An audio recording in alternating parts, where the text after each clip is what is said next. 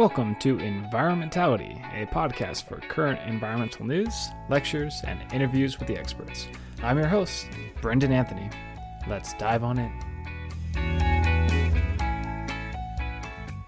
And now, here's your brief update on what's been happening to the planet from around the world. Hey everybody, welcome back to your weekly environmental news update.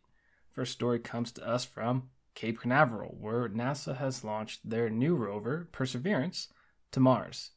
The rover is set to embark on a groundbreaking expedition, and I mean that literally. The rover is set to collect up to 43 rock and soil samples in a crater that appeared to once be filled with water. The rover is in search of fossils or any chemical or geological sign of past life. The soil samples will remain in the rover until a hopeful future expedition will be able to go to Mars and bring them back to Earth.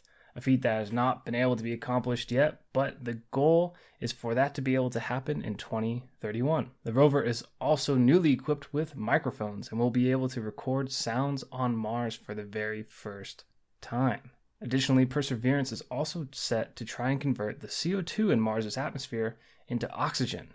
This would be a very valuable technology if done properly for astronauts that are set to go to Mars in the coming decades. The nearly $3 billion rover is set to land on Mars on February 18th, 2021. This marks the third mission to Mars in recent weeks, with the United Arab Emirates and China also launching their first interplanetary mission to Mars as well. However, NASA was very quick to highlight that this is certainly not a race to Mars. This is NASA's 9th rover to Mars, whereas, again, this is the first mission for these other countries.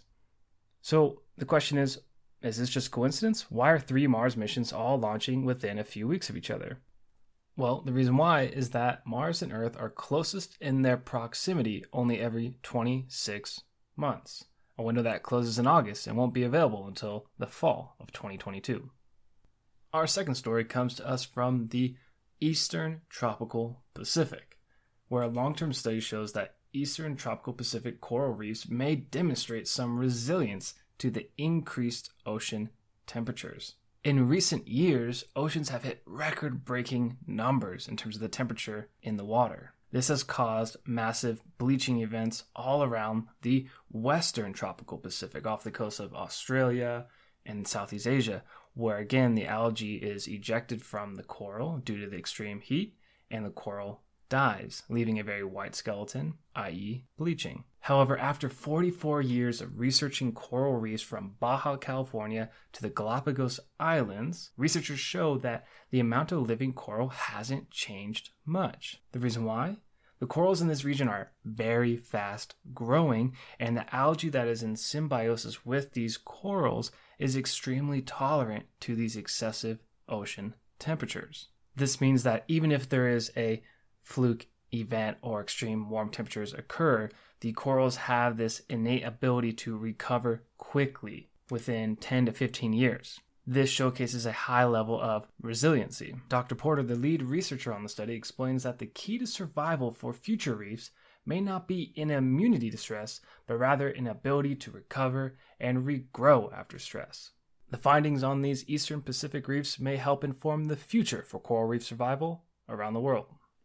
This last story is good news for your morning cup of orange juice.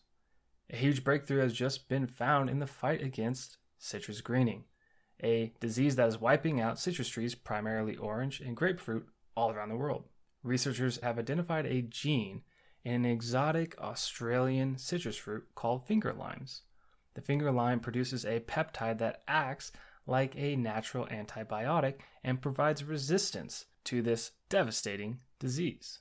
Citrus greening is a bacterial disease that is transmitted through insects, and the bacteria infects the vascular system of the tree that clogs the ability of the tree to transport water and nutrients to the rest of the tree. This would be equivalent to if something was clogging up our blood vessels and we weren't able to pump blood to necessary organs in our body. This natural antibiotic is now being synthesized in the lab to be able to be used in commercial settings, much like any other fertilizer or chemical application.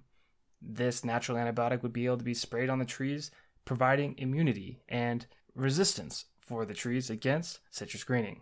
This is a massive win for an industry that was projected to be only 10 years out from extinction. In other words, your morning cup of orange juice may not be in jeopardy after all. And there you have it, folks. Your 3 environmental news stories for the week. Come back on Thursday to hear an interview with a very special guest, Danielle Carnahan, a wildlife conservationist who researched elephant psychology in Thailand. We'll see you here Thursday. Thanks so much for tuning in.